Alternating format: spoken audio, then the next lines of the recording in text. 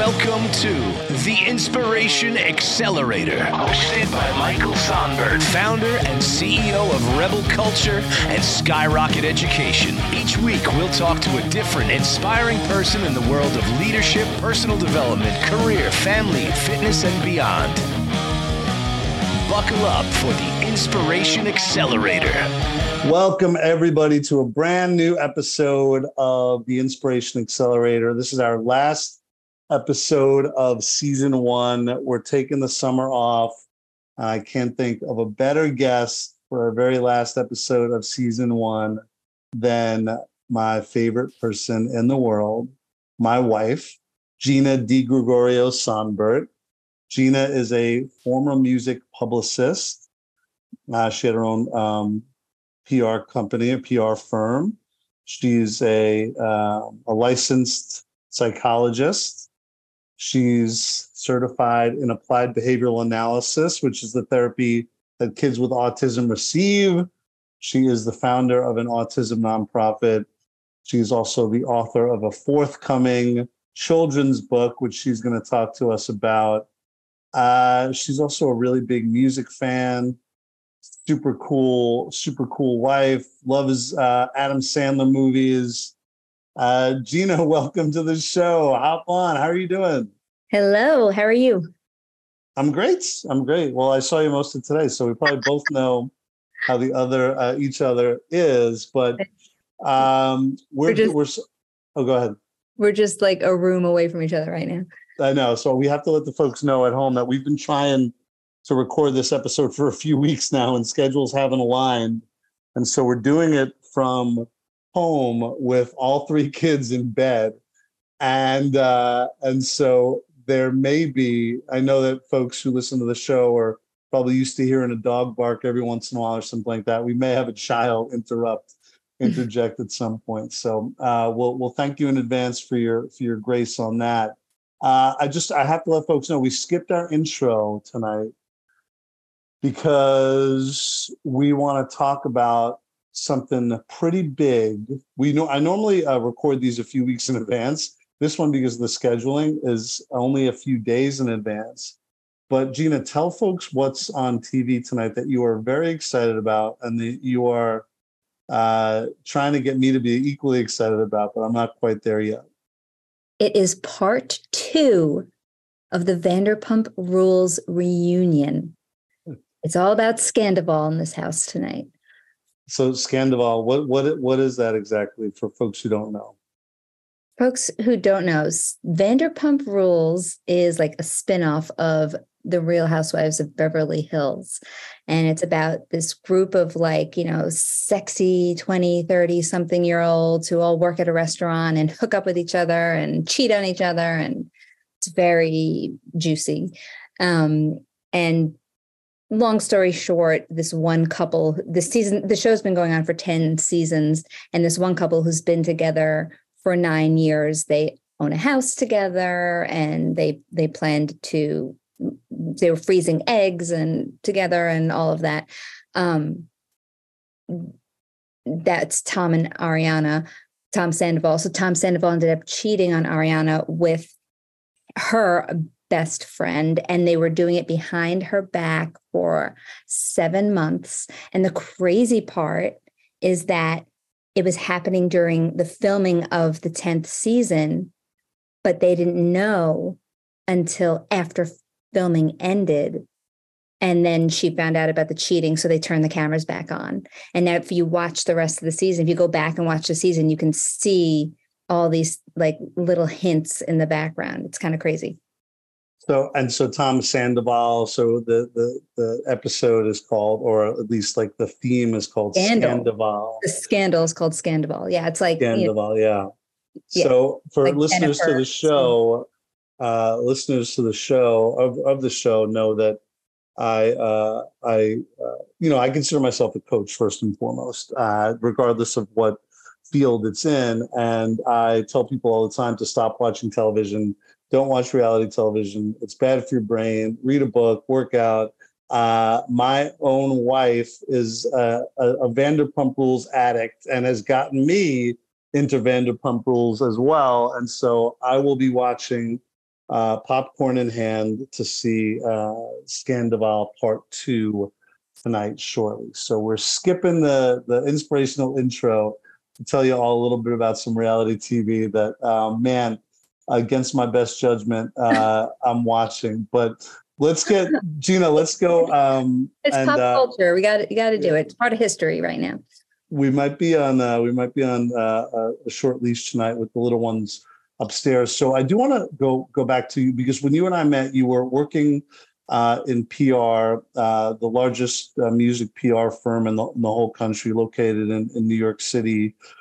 But that got old for you fast. And so can you talk a little bit about, maybe not that fast, I don't want to speed up time, but what was the shift that you had? You know, we moved to Philadelphia. You were working remotely before that was really a thing. Yeah. I started to work in urban education, and then you had this like kind of shift. Can you talk a little bit about what that was like? So being a publicist in the music industry is literally 24/7 job, because I was working with bands where I'd have to do their publicity, but then also go to their shows at night.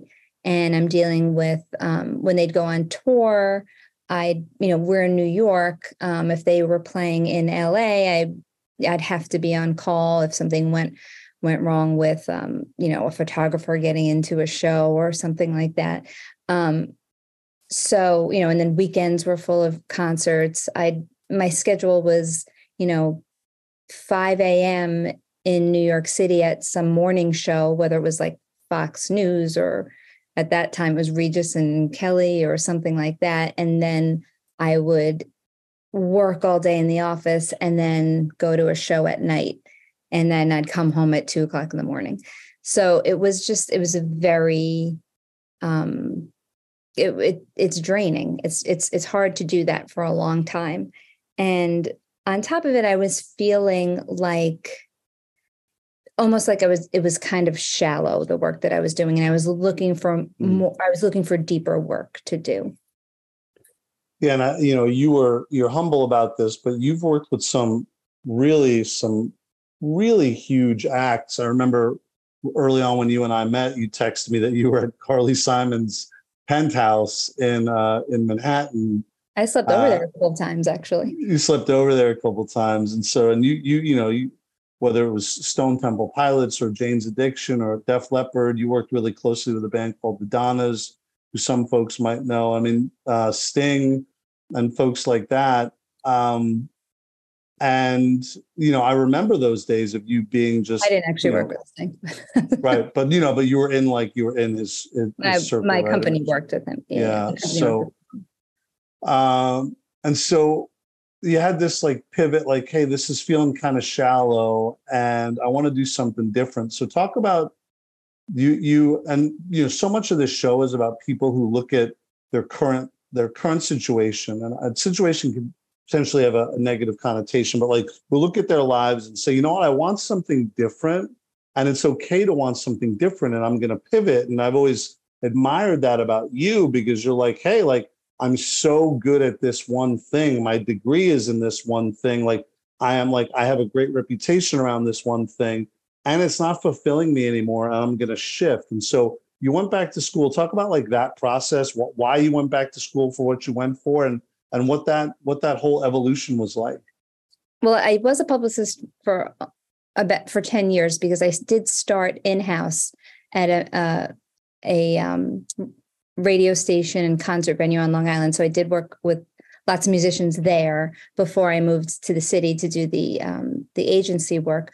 But then, funnily, is that a word? Funnily enough? Oh, funnily? Yeah, funnily enough. That's a word, actually. Yeah. Sure. Funnily. But anyway,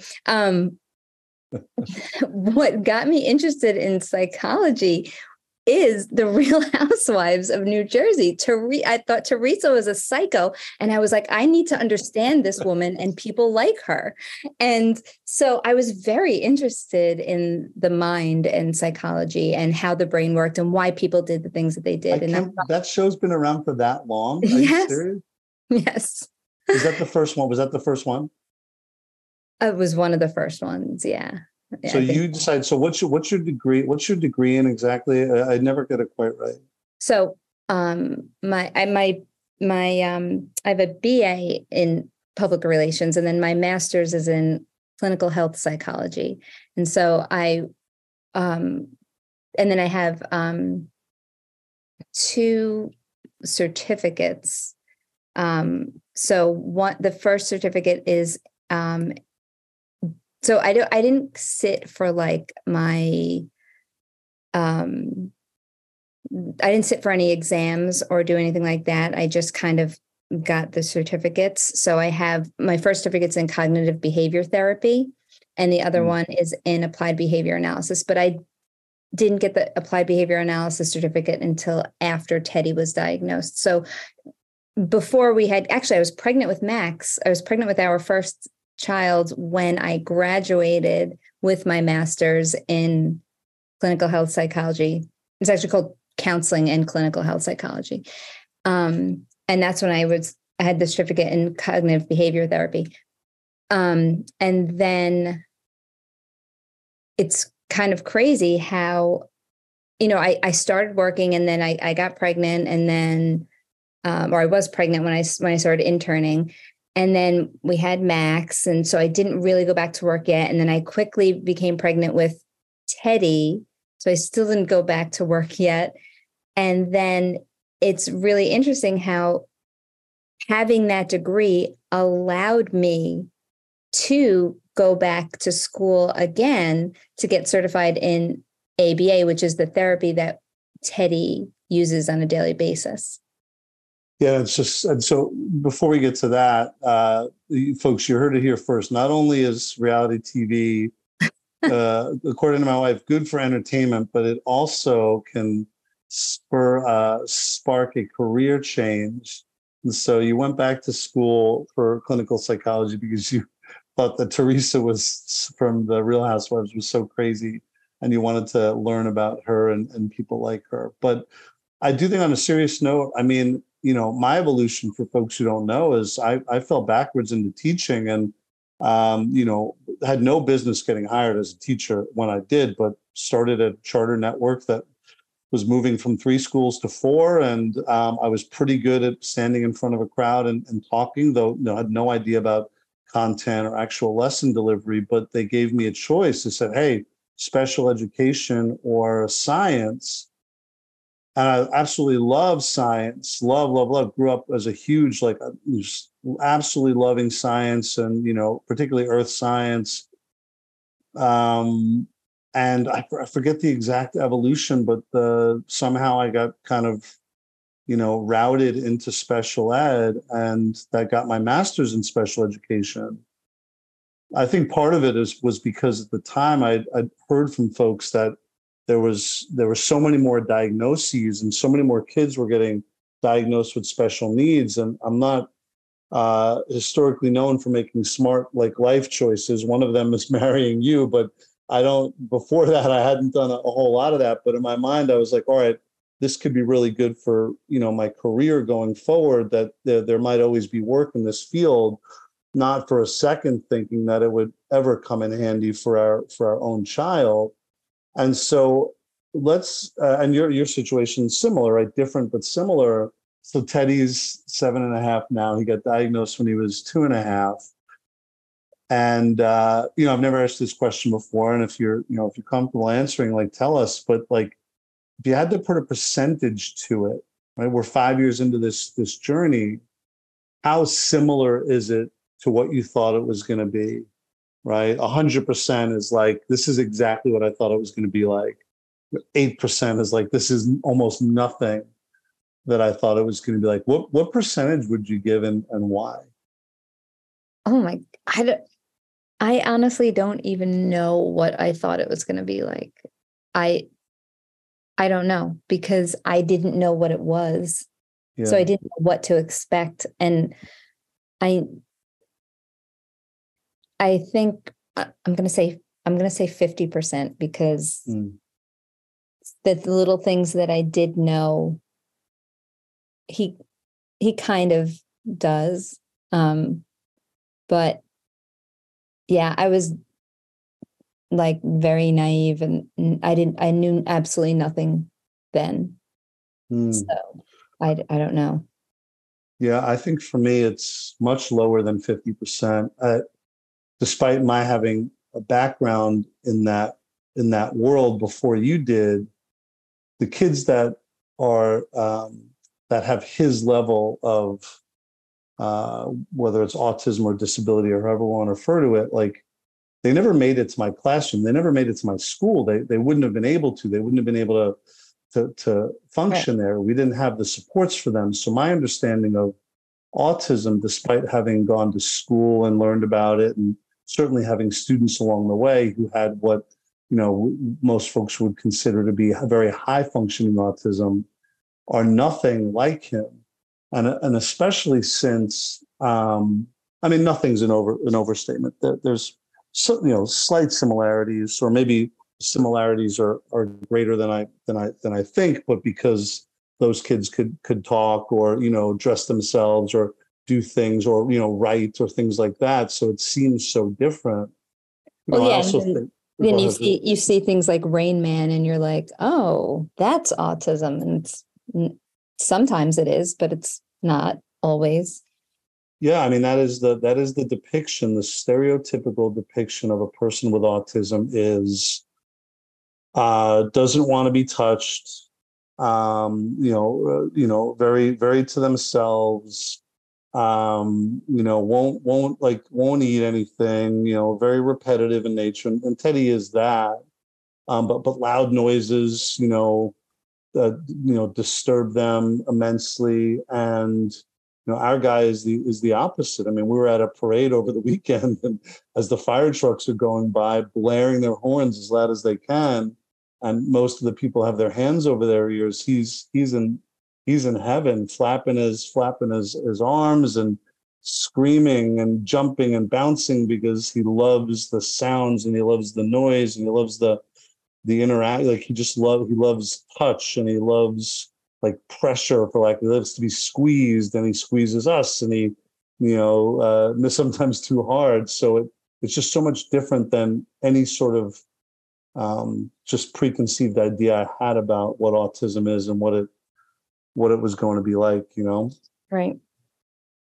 I think too, there are things that, like, I'll give folks a small example of, like, and you refer to Teddy as your greatest teacher, and I'd love to steal that line from you, but you said it first, and you can steal it. It's fine.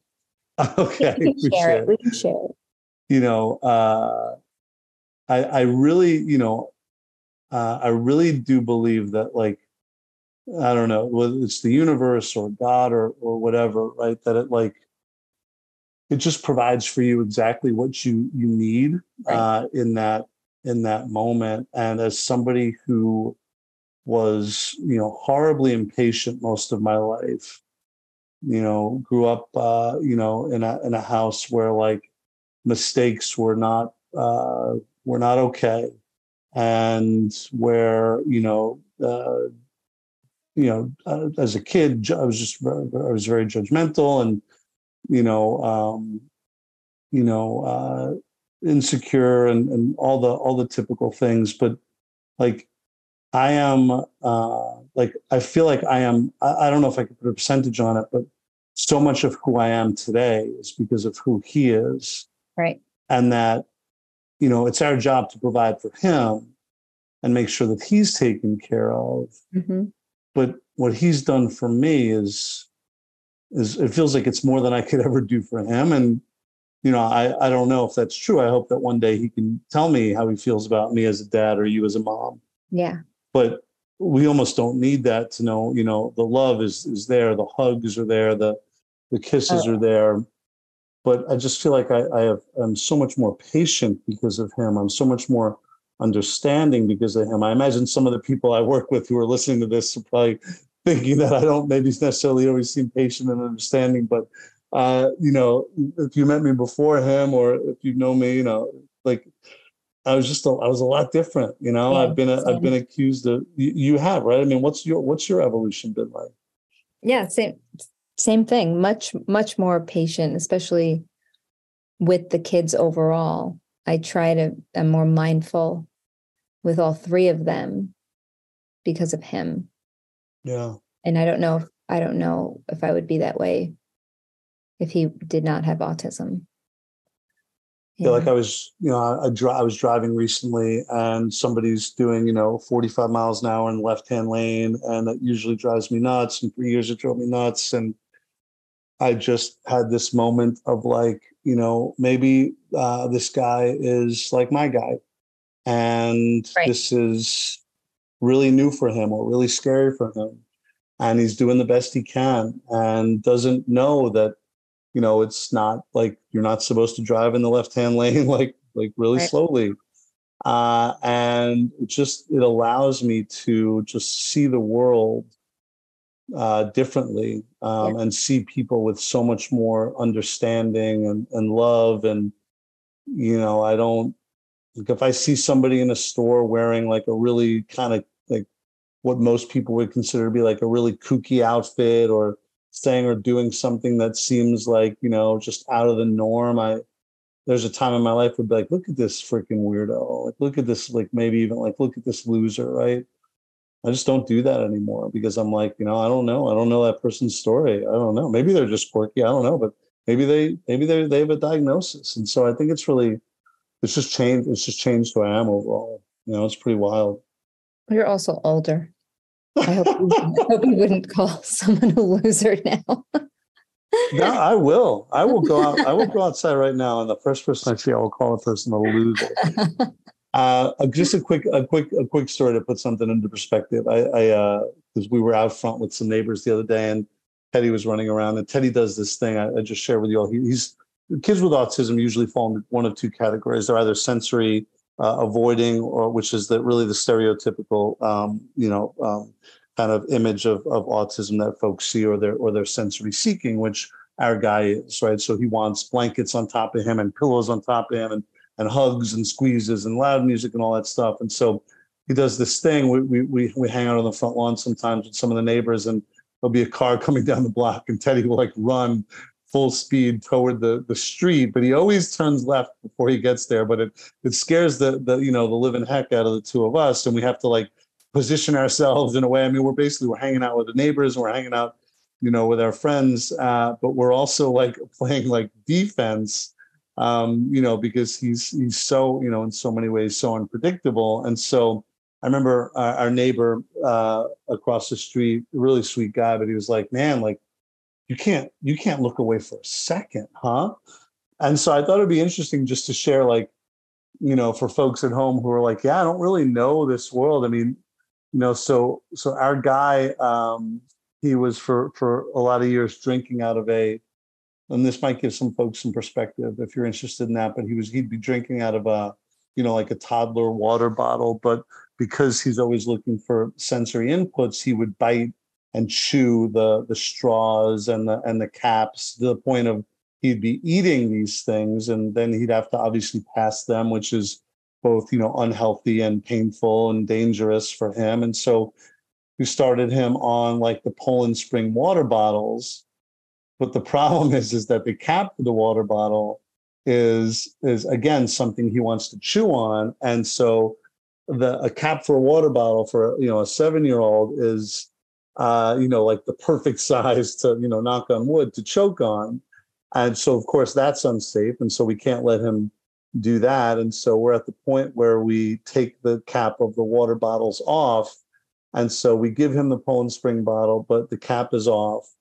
And then because he's always bouncing and jumping, he sometimes knocks those over. And so there are these like water spills all over our house. And I just think it's like, I don't say that with any judgment or any frustration, but it's just like, everything for folks who are like, hey, what's it like? What's it like? Like, what's your like world like? Like every single thing is that level of challenge and that level of like, problem solving around. And I'm sure there'll be a new plan for us, next week or next month around this as he evolves or our thinking evolves. But, he spilled water on his, technology, and then the technology malfunctions. And now he's, very frustrated about that. And there's a tantrum, and we're de-escalating him. And it's just been, it just for me, it's been this incredible journey of like, oh man, what's going to happen next, and like how are we gonna solve for it? I mean, do you feel similarly about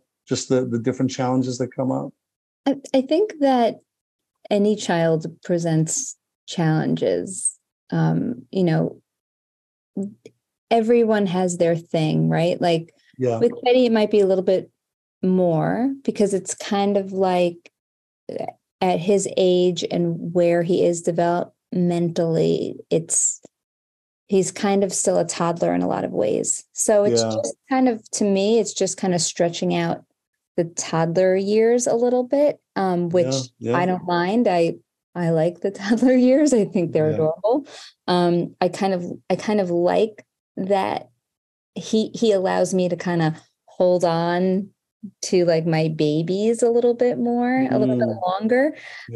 So I don't, I see it as just what it is. I don't see it as more or less than what other people go through, because everyone has something. I mean, even like Max needs help with reading, right? And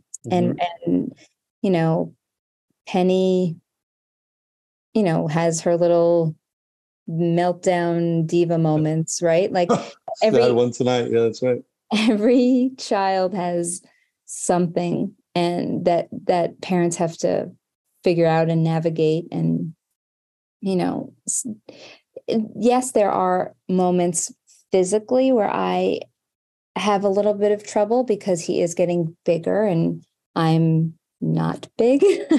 He's strong. He's getting stronger. And I think that's where my biggest challenges lie with him. The physical for me is hard.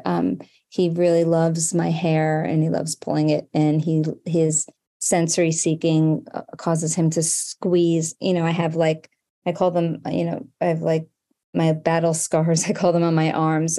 My arms are full of like little nail nicks and marks and things like that from him.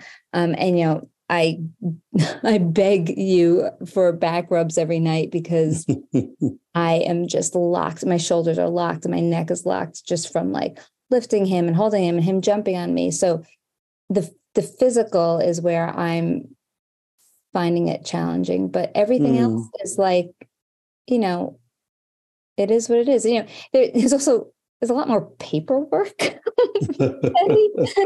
is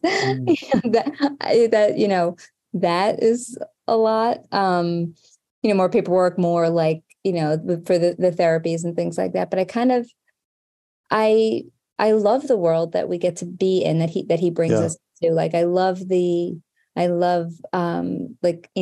I love his therapists. I love working with them. I love the sports teams he's on. We love going to his baseball games and seeing all the other kids. And, he's brought us into this world that we, didn't really know about. And it's really sweet and wonderful. And I'm really proud of it.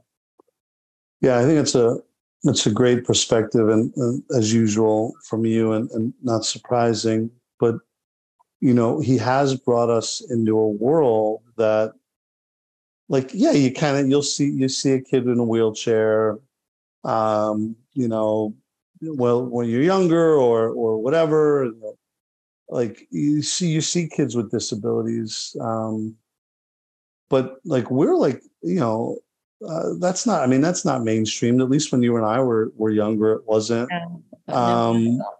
And we are in this community of people, this like zero judgment zone. I mean, Teddy plays on this special needs baseball team in this league called the League of Yes. And his coach knows, like, Teddy's not going to sit in the dugout. He's going to run around in the outfield while the other team is in the outfield. And when it's his, like, the coach knows, like, 2 batters away, he runs out. He shows me the 2 fingers. And then I start kind of slowly bringing Teddy to home plate. And the other kids cheer for him, and we cheer for the other kids on the team. And some are some you look at and you're like, you almost can't figure out what their disability is. And some you look at and you see children being pushed around in wheelchairs by parents or older siblings and things like that.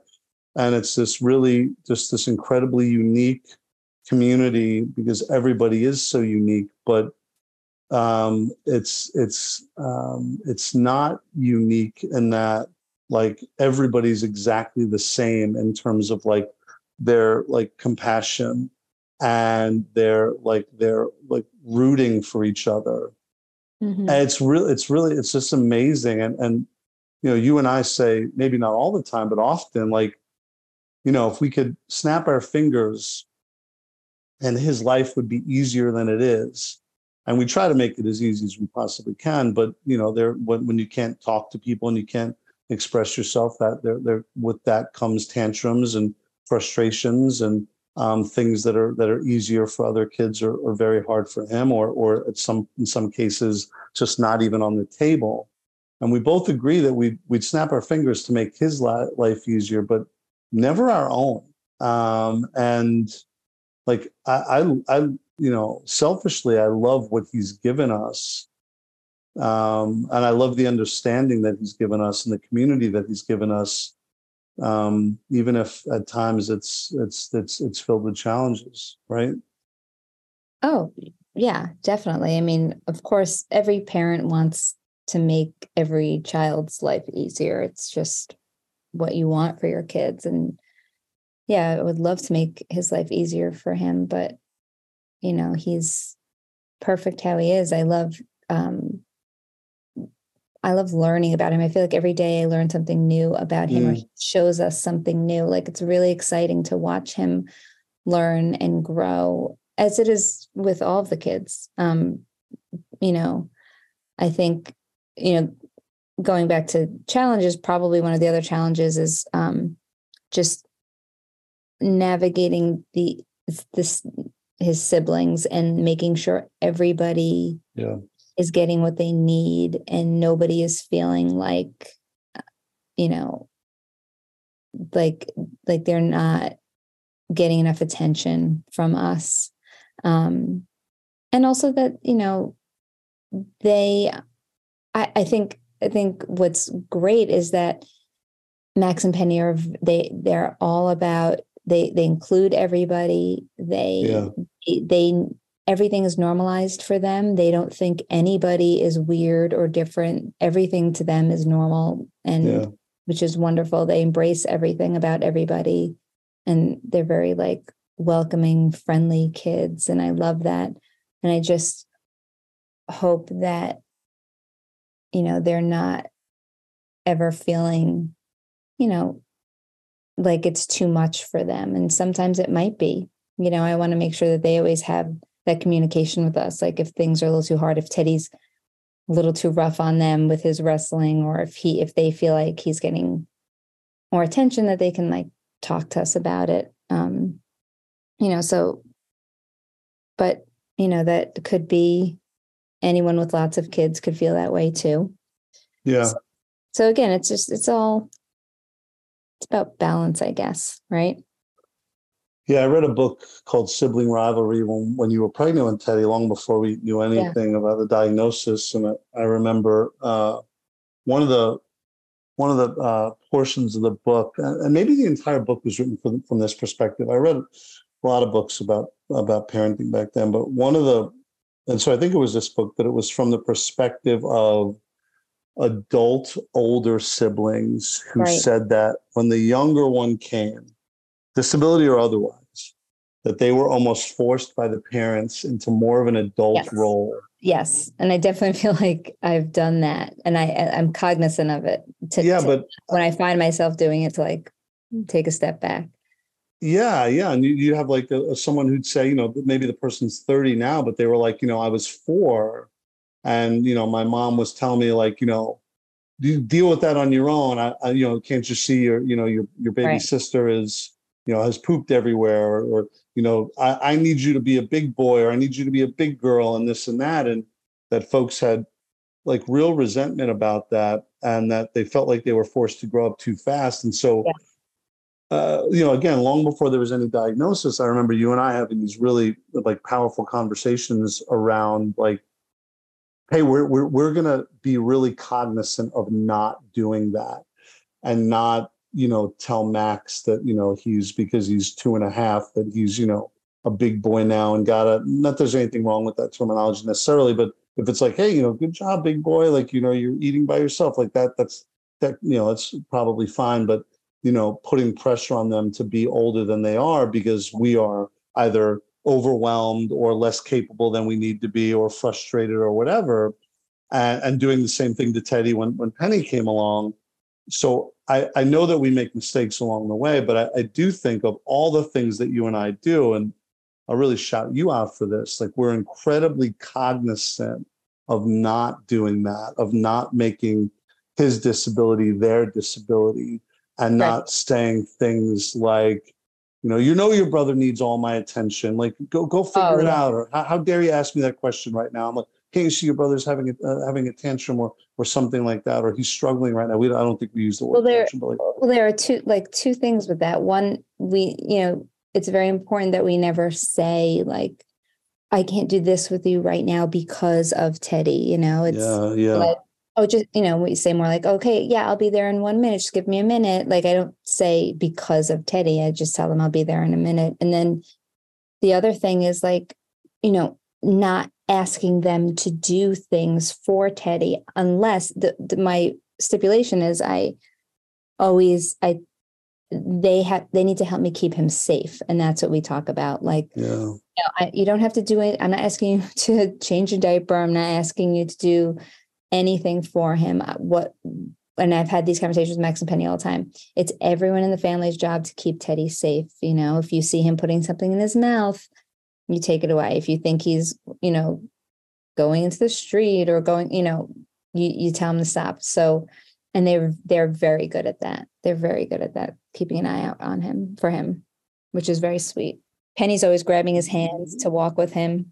Yeah, it's very cute when the little sister's grabbing the bigger brother's hand to make sure that he's not going into the street, or they're staying safe. And, that's really, it's become, you will transition here. And I know Scandival has started. We are taping it, but I do want to touch on two quick topics before we go. And really that idea of like inclusion that you mentioned earlier, and keeping, kids with disabilities and particularly kids with autism safe. I mean, you've started a nonprofit called Families for Inclusion. Talk about what you do and really the why behind this just incredible project. So really what it is just teaching elementary school kids about what autism and neurodiversity are. You've talked about this. When we were younger, the kids who were in special education classes were kind of never seen or heard. They kind of did their own thing. They were separated from the rest of the school. And that's still happening now in a lot of ways. But a lot of schools they're being integrated in, they're being, mainstreamed in at certain points. And it's important for all of the kids at the school to understand what they're seeing and to kind of normalize the things that they're seeing for both parties, so that the child with autism doesn't feel any sort of nervousness or embarrassment or anything about their, if they're stimming or if they need to use a device to speak with, that they don't feel different, that they don't feel like the other kids are kind of looking at them funny. And then on the other side of that is to make sure that the kids who do not have autism are comfortable with what they're seeing. If you you are when you learn something, you understand it, and you are understanding about it. So the more that kids are educated about autism and what it is, the more it's normalized. So if they do see that child and flapping his arms, they're like, oh, that's Teddy, he's just excited, or that's whoever, he's just excited. Or if the child doesn't really know how to control the volume of their voice, and they're being loud in the back of the classroom, and they're not, so that those other kids aren't asking, well, how come he gets to talk and I have to be quiet in class? They understand, well, that's part of his autism. So it's just important for everyone to kind of be on the same page so that everybody feels comfortable and has a sense of belonging. I'm on a committee for our school districts called the Impact Committee, and it's basically a DEI committee. And they did a survey that all the kids in certain grades fill out surveys about their sense of belonging in the school. And I don't know the exact numbers, but the children in the special education classes overwhelmingly said that they felt less of a sense of belonging than the other kids did. So it's really important. I mean, feeling like you belong, especially in school where you're at, so much of your life is in school, you need to feel like you belong there and that you're part of the school. So teaching kids about this, especially, I wanted, my goal is to do this early, because let's get it into their little brains as early as possible so that it's just normalized throughout their lifetime. And, they're going to leave school and walk into the world. I just read the CDC, in 2018 said that 1 in 44 kids were diagnosed with autism. And as of March, they changed it to 1 in 36. So as of March this year, so in 5 years, it's gone from 1 in 44 to 1 in 36 of children diagnosed. 1 in 36 children is diagnosed with autism. Wow. Right. So they're going to go into the world and meet somebody with autism, if they don't even know someone already. I mean, when I ask I go into classrooms now and I talk to kids. I do a little presentation about what autism is and how to be, things, how to be a good friend and all those things. And the kindergartners, when I ask, have they ever heard of autism? Do they know what it is? Do they know anybody with autism? Nobody raises their hand. By the time I get to the third graders, though, lots of them raise their hand and they know somebody with autism. So that's why to make it normal that early is so important. Yeah, and for the kids with even higher functioning autism, I think what you're doing is going to at least help create an environment where they're more willing to share that they have it, or their parents are more willing to talk about it. I mean, you and I were talking earlier that the musician Sia just revealed that she has autism. She's in her 40s, I believe. She just found out. Yeah, she didn't even know. I thought that she'd known for years and just shared it. No, she didn't No, she didn't even know. Okay. Yeah. So I just think it's like you're creating an environment where more people are where everyone can talk about it and people feel comfortable talking about it. But I also want to be very careful that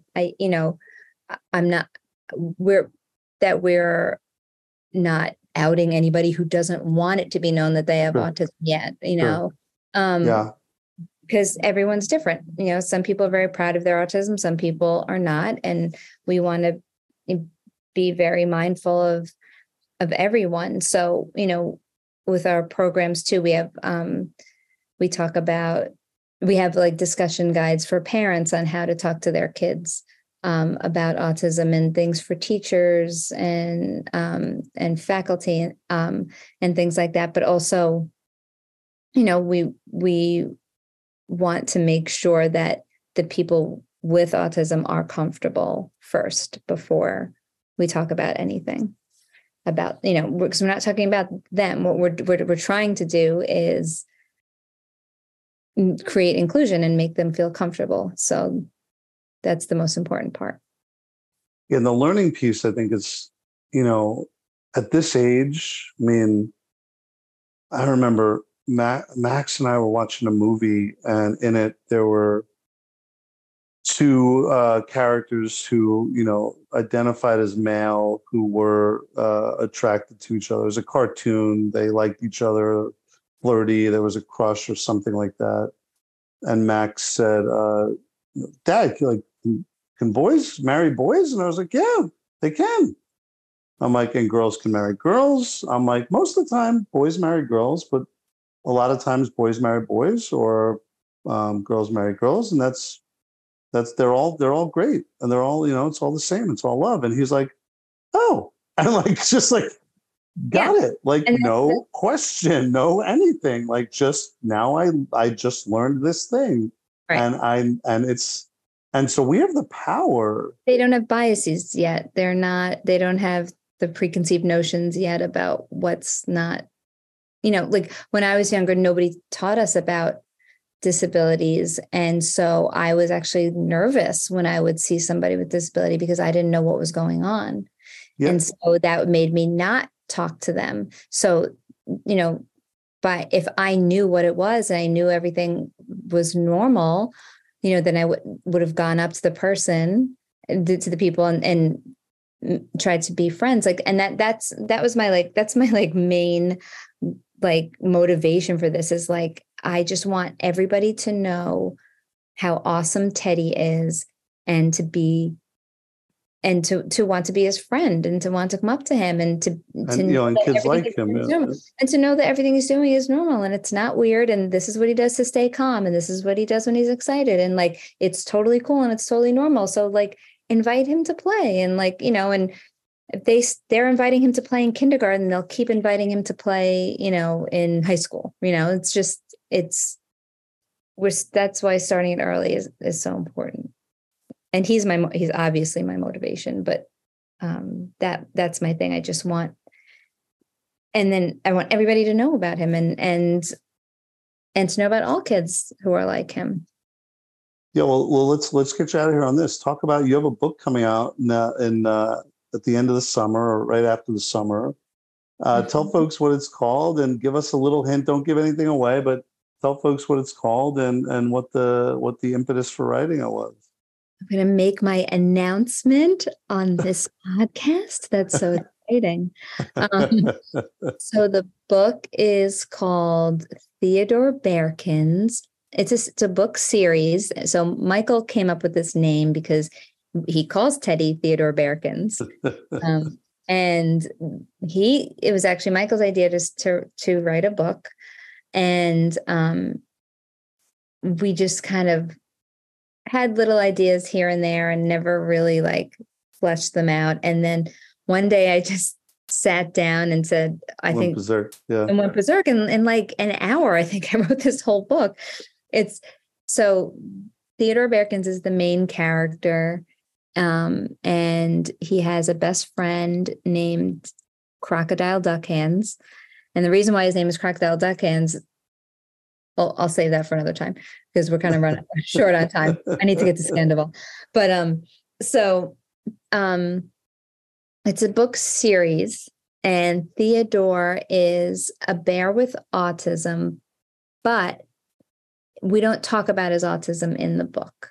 So he displays different autistic traits, but they're not discussed in the book. It's just normal. So it's not depicting him as a superhero because of his autistic traits. He's a regular bear who goes on little fun adventures, and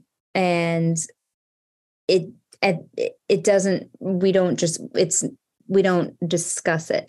But at the end of the book, I do put in a discussion guide for parents. So if you want to talk to your child about autism after you read the book, you can. And it talks about what you might have noticed, that some of the things that Theodore does throughout the book that maybe you noticed. or maybe you doesn't do. I think some of the things he does or doesn't. Doesn't do, right. That maybe you noticed or maybe you didn't notice. And this is why he does them. But, I want this book to be accessible for everybody. So whether you have someone with autism in your life or not, I want the children to be drawn to this book and be excited by this book and read this book, because then that will help them to learn about autism. I mean, normally people don't buy books that are out of their demographic, right? Yeah. So normally a person who does not have autism or doesn't have anybody with autism in their life would not buy a book about a bear who has autism. So in order for me to get those people to read a book about a bear with autism, that's why it's not obvious in the book. But then when you read, if you decide to read the discussion guide in the back, you'll see that he does have autism and these are the things he does and this is why. And again, it's normalizing it. It's normalizing autism. So the first book in this series is called Theodore Barrican's Lost His Blue Sunglasses. And Theodore and his friend Crocodile Duck Hands go surfing at the beach. He loses his sunglasses. And then throughout the book, we're looking for his sunglasses. And what I really like about the book is that I try to bring the reader in. Yeah. So I have, it's a picture book. It's for kids, the age group that we're looking at it in elementary schools, so like kindergarten to second grade or so. And, we bring the reader in by having them turn the pages to help the characters out. And, they have to say things. They have to call names out in order to help the characters out. And that's part of it too. It's the reader is helping out his friend, the character. So that kind of helps. That's kind of the impetus too, to just get the kids being a good friend also. So that's awesome. Well, Gina, we're going to look out for that, folks. You can get that. We'll make an announcement certainly through social media, but at the end of the summer, and I've seen the proofs and the rough draft from the illustrator, and it's absolutely phenomenal. I think to your point, it's going to be a great book for kids who just love fun adventures and love to be brought into a story through, they have to, as you said, they have to talk to the characters on the pages and they have to tell the one character to do something. But it's also going to be great for families who want to say hey, Families for Inclusion isn't at my school yet. And I want to teach my kids about this, this disability and really disabilities in general. And it's not scary. And so it's going to be a great book for that. And really just Gina, blown away that, it's after hours here. We need to put our kids to bed. It's very late here on the East Coast. I just can't thank you enough for coming on the show. I know that folks listening learned a ton and are super inspired, which is what this show is about. I'm inspired by not just this conversation, but getting to be alongside you all these years and just watching you just absolutely take on life like a superhero. So thank you for that. Thank you for coming on. How can folks donate to Families for Inclusion, or where can they find you all? Just familiesforinclusion.org. Yeah, and there's a donate button there, and if you're compelled, check it out. And folks can get you. You're doing presentations you're doing three presentations at Philly schools tomorrow, so you got to get to bed. So I will let you go here, but I got to watch Scandival first, and then go. Yeah, that's perfect. So let's break, folks. We're gonna go put our kids to bed, then watch some reality TV. We'll be back in a couple months with some new episodes. Thanks for listening to season 1. And I appreciate all the feedback and all the folks really all over the world I think like we've got folks listening in up to 20 countries at this point, which is just like mind blowing. So thank you all for checking out the show. Thanks for the feedback. And yeah, Gina, thanks for changing the world. I love to watch you do it. Appreciate you. I love you, babe. Thank you. I'm here. I love you. All right. See everybody. Bye-bye. Thanks for joining us for this week's episode. Please look out for a new episode with a new guest every week.